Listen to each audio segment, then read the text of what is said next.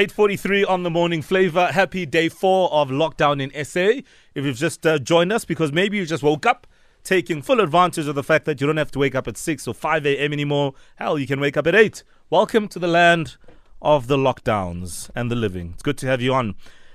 Keep yourself informed with what's happening in the news. We see, of course, that it's a big day for those who are getting their SASSA grants, which is absolutely key. We hope everything works out perfectly and that systems do what they're meant to do to help the elderly and those with disabilities. And yeah, let's just hope that we won't have any glitches as days go by. We see a couple of government officials complaining about police visibility. I couldn't agree more. Where are the cops? Maybe in my area there aren't any. Maybe in yours there are plenty. But there's a general sense, and I watched a very interesting press conference yesterday from the Gauteng government, spearheaded by our Premier, David Makhura. And even he, during his drive arounds at various areas in the province, felt that he wasn't seeing enough police. He didn't feel like he was limited in movement. He didn't feel like he was on lockdown. I don't know if it's because he was rolling with the Blue Light Brigade. I don't know. But he didn't, and I get the point he was trying to make. Okay, I haven't seen the police because I haven't been on the road. Other than coming to work this morning. Last week, Friday, I didn't see anything, but the weekend was generally quiet.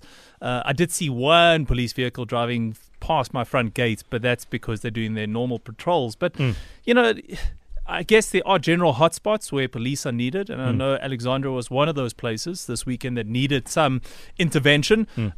But people seem to be abiding by the rules, I guess, in most of the suburbs. Some aren't. Listen, but if you're not listening to what's been said by government, what are you doing about it? Totally. All right. Well, one of the major aspects of staying indoors, Owen, is the fact that it can drive you mad. Oh, yes. And I'm not qualified to call anyone insane, but I will loosely use the word mad. One person who is absolutely qualified to say a lot about matters of the inside, upstairs and in our hearts, is psychologist, life coach and personal change catalyst, Dr. Tshepiso Matentjie. She joins us for Personal Mastery. Happy lockdown, Doctor. Happy lockdown. Happy lockdown, family and the listeners out there. How are you guys? We're good. How are you? I am very well. I'm glad to hear you. I was looking at the pictures and I didn't see you, so I was wondering if you were there or not. Oh, I'm here. Yeah, we are all here. We are all here, Doc. Now, I mean, this is an interesting subject. Being literally locked in your home for a long period. What sort of impact does this have on us psychologically and emotionally? It's called cabin fever, when your movement is limited and you're confined to a specific space with specific individuals for a prolonged period. You lack stimulation. You end up feeling a bit depressed, feeling sad, feeling you're not meaningfully engaged, because after a while the novelty of being in the house and doing the things that you want and sleeping and waking up when you want and eating as much as you want wears down. And then the realities of the fact that you're not meaningfully engaged starts kicking in. So the cabin fever is part of what we worry about for people who are in isolation. But there's also the realities behind the lockdown that are also going to create this as a stressful period. The fact that there are people whose jobs are not secure, their jobs are under threat. They do not know if ever they're going to be safe in terms of their health. They're worried about being able to survive it. They're worried about the loved ones that they are not able to take care of because of their mobility is limited. So there's a lot of anxiety, there's a lot of stress, there's a lot of fear, and then there's also the sadness about the isolation and the depression that might come from it. I mean, I saw something very sort of sad for me when my 4-year-old was getting emotional about the fact that she can't see her friends. And obviously you can tell a child the same thing over and over again and explain it very simply what lockdown means, but that doesn't always speak to the heart or matters of the heart when you're explaining lockdown and this and that. And as much as we are parents and they love us, but they also love their friends. They do. And that separation from that social engagement with other people that are significant to you does hit you hard. I mean, we have people who've got relatives who are in the township. They do not have the luxury of standing in queues before the lockdown to go and do groceries. And you know that your parents are there. You can't go and visit them. You can't go and check up on them. You are not sure if they're going to be able to get the money that they need to get today when they're on the SASSA lines. So there's a lot of things, even as adults, that you actually recognize things that you took for granted. The lockdown is making you confront the fact that your freedoms are so fragile, they can be taken away from you, and you don't really have a lot of control over a lot of things. So all of those emotions, that's part of what people may be sinking into by now in terms of day 4. What we want to talk about is how to cope with it for yourself, but also how to make it a much more, less stressful environment for the other people that you're locked down with, so that you are not just driving each other up the wall. Doctor, when do we know when it's time to take action? So, for example, the South African Depression and Anxiety Group is there. I know their call center has been flooded since the start of this lockdown. Yes. But how do I recognize within myself that it's time for me to get help? And secondly, how do those around us help support us? Yeah. One of the earliest indicator of any emotional upheaval that you are having is the psychosomatic system. Recognize that your body will give you the early warning signs. Whether you are realizing that you can't sit still, you are always finding something to do, or that you're irritable, you are picking on people, the fact that they've just combed their hair and there's hair on the floor, you've just washed the dishes, they've just made another cup of tea, they keep opening the fridges, you are counting the number of times people are opening the fridges and eating, you are noticing the fact that you are just tired, you're struggling to get out, or you're feeling tearful, or you are worried, you are just anxious about what's happening to mama, in the township, what's happening to so-and-so, and you are frustrated about certain things. So notice psychosomatically what your body is going through, because that is going to be the first signs that registers the fact that you are not okay. But then also listen to the feedback of the people around you. They might be telling you, "Oh, Mama, why are you always irritating? Dad, why are you avoiding us? Why are you isolating yourself? You've been on the paper, you've been on the social media the whole time. You're not talking to us." So listen also to the feedback of the people that is around you, and then have conversations with yourself as well as conversations with people. So part of what we are telling people there is that you need to develop a routine for yourself and for your family, whether it's about you being able to recognize that in the morning when I wake up, I'm going to shower, I've got work that I need to do, or my kids need to be able to study, or they need to read, let's play games, let's do something for fun, we need to do exercises, we need to eat together. So think about having a routine that allows you to make the day a bit more functional. But then also find things, this is the time that has been forced upon you to literally decompress. I want people out there to recognize that while we know that we are working very hard, some of us struggle with doing nothing. And that time of being mindful of just sitting and meditating and being quiet makes us antsy. We struggle with just not doing anything because we are so used to the adrenaline rush of keeping busy that when we don't have anything to do, we struggle to just be by ourselves. And if that's you, I need you to try and look at apps and things that can help you to meditate, just to sit still, whether it's sitting in your garden, whether it is just doing repetitive activities that allow you to calm down.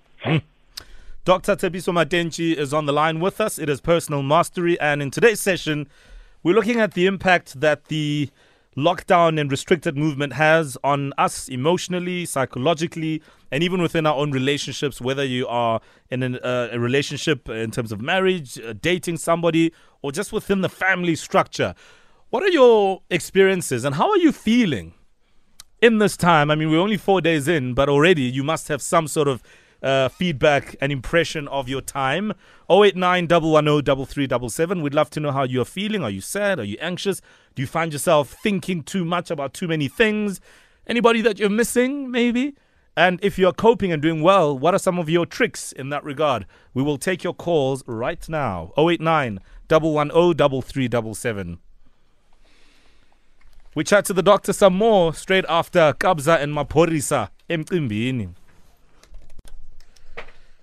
It's the morning flavor on Metro, Kabza and Maporisa with Amos, Something Soweto, Mass Music, and Maestro emcimbini. Is not where uzongithola khona right now. Oh, absolutely not. And that should not be the case. Well, we continue with Personal Mastery, and we're looking at practical ways that we can maintain a healthy mental health status during this coronavirus lockdown and this limited movement.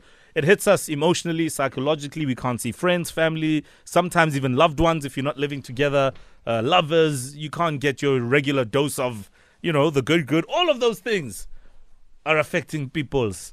Joining us on the line is Dr. Tshepiso Matentjie, psychologist, life coach, and personal change catalyst. Doc Matentjie, good to speak to you again. But I wanted to find out from you, isolation was used in days of war. It's even used in prisons to keep people apart. Can we draw parallels between, that kind of punishment and the self-isolation we're feeling today in this 21-day lockdown? For some people, it might not only be 21 days, like the older people, the aged that have been in old age homes, that have been in isolation for longer periods than expected. And this period might be even tougher and difficult for them. Look, I would love the message to go out there very clearly that you are not in prison. You are actually in a space where you are choosing your life and your health and the health of your loved ones above anything else. This is not a prison. That kind of mindset of thinking that you are in prison, I think it's insulting to prisoners who are there because they have to, because they've committed a crime, and you think you are being condemned. You are not really condemned at home. But the emotional impact is very real. Do not underestimate the fact that you are drinking every night and right now you're still on a high, enjoying the fact that you can do whatever you want in your house, that it will not hit you. For some of us, we are overstimulating with pills, with alcohol, and with sex. And we think that, I'm having a good time, when in fact you may be avoiding the fact that being alone, being at home, being with your family members is actually a trigger for you. We also know that when we are around family, we tend to trigger each other. And when you are at home with your partner, in the beginning, there's a romantic phase. We are able to be together. We are playing games, Monopoly and stuff. After a while, we don't like each other. And that also means that because we are confined in these spaces, we will not necessarily be able to cope. So recognize those types of symptoms. Now, because we're working on personal mastery, the main thing is for you to be aware. Be aware of yourself. Be aware of other people. And then recognize how you are showing up in those engagements. Because if you are contributing to the toxicity, you need to manage yourself better. If other people are struggling and they're contributing to the toxicity, you need to be able to communicate in ways that make us all find a way to do better. Take time to spend time outside in your yard. If you are fortunate enough to have a yard, spend time to do the things that heal, that nurture you. Spend time doing those things that you wished you could do, but now you are not able to. Like the fact that you need to be painting your nails pale. You've been going out to go and do your manicures. Go and spend time plaiting your daughter's hair. Be able to teach your little one marbles. Maybe you haven't been able to play marbles. You've promised that table to be fixed for your wife a long time ago more. So be able to do those activities that you never got a chance to do so that you are able to feel like I am adding value to me and I'm adding value to other people. Let's also talk about the things that allow us to calm down and to introspect, like writing, like reading, like listening to music that made you fall in love with your significant other, like just basically fixing different things about you that you've been working on. Maybe it's about developing a vision board about where you want to go in your life. It is important to take this time to also introspect and think about, where do I want to go when this 21 days finishes? I might not be sure about my job, but maybe it's time for me to put together an exit strategy from my job. Where do I want to go? Try and explore those things right now. Nonhlanhla is on the line. We'll take that very quickly before we wrap the show and go to news. Nonhlanhla, good morning. Hello, how are you, Ma? Very well. Thanks for holding. What do you want to say? I just want to say for people, because I stay alone, and from Friday until Saturday, I was suffering of anxiety. So I decided to have the same routine, like wake up the same time, do my training inside the house. And I love the sunrise, so I'll always go outside, have my coffee while watching the sunrise. Beautiful. Have coffee while watching the sunrise. Do your exercises. That is an absolutely brilliant call. Thank you so much, Nonhlanhla, for that. Doc, I'm not sure if this is going to be our last segment for this, but we are going to be on lockdown next Monday. Maybe we need to consider putting it on the agenda again. Okay, that's lovely. All right, Dr. Tshepiso Matentjie, life coach, psychologist, personal change catalyst, again on personal mastery. We hope, if you've been listening, that you will grab something from that conversation. We are absolutely done. The bridge is coming up next. It is a good morning.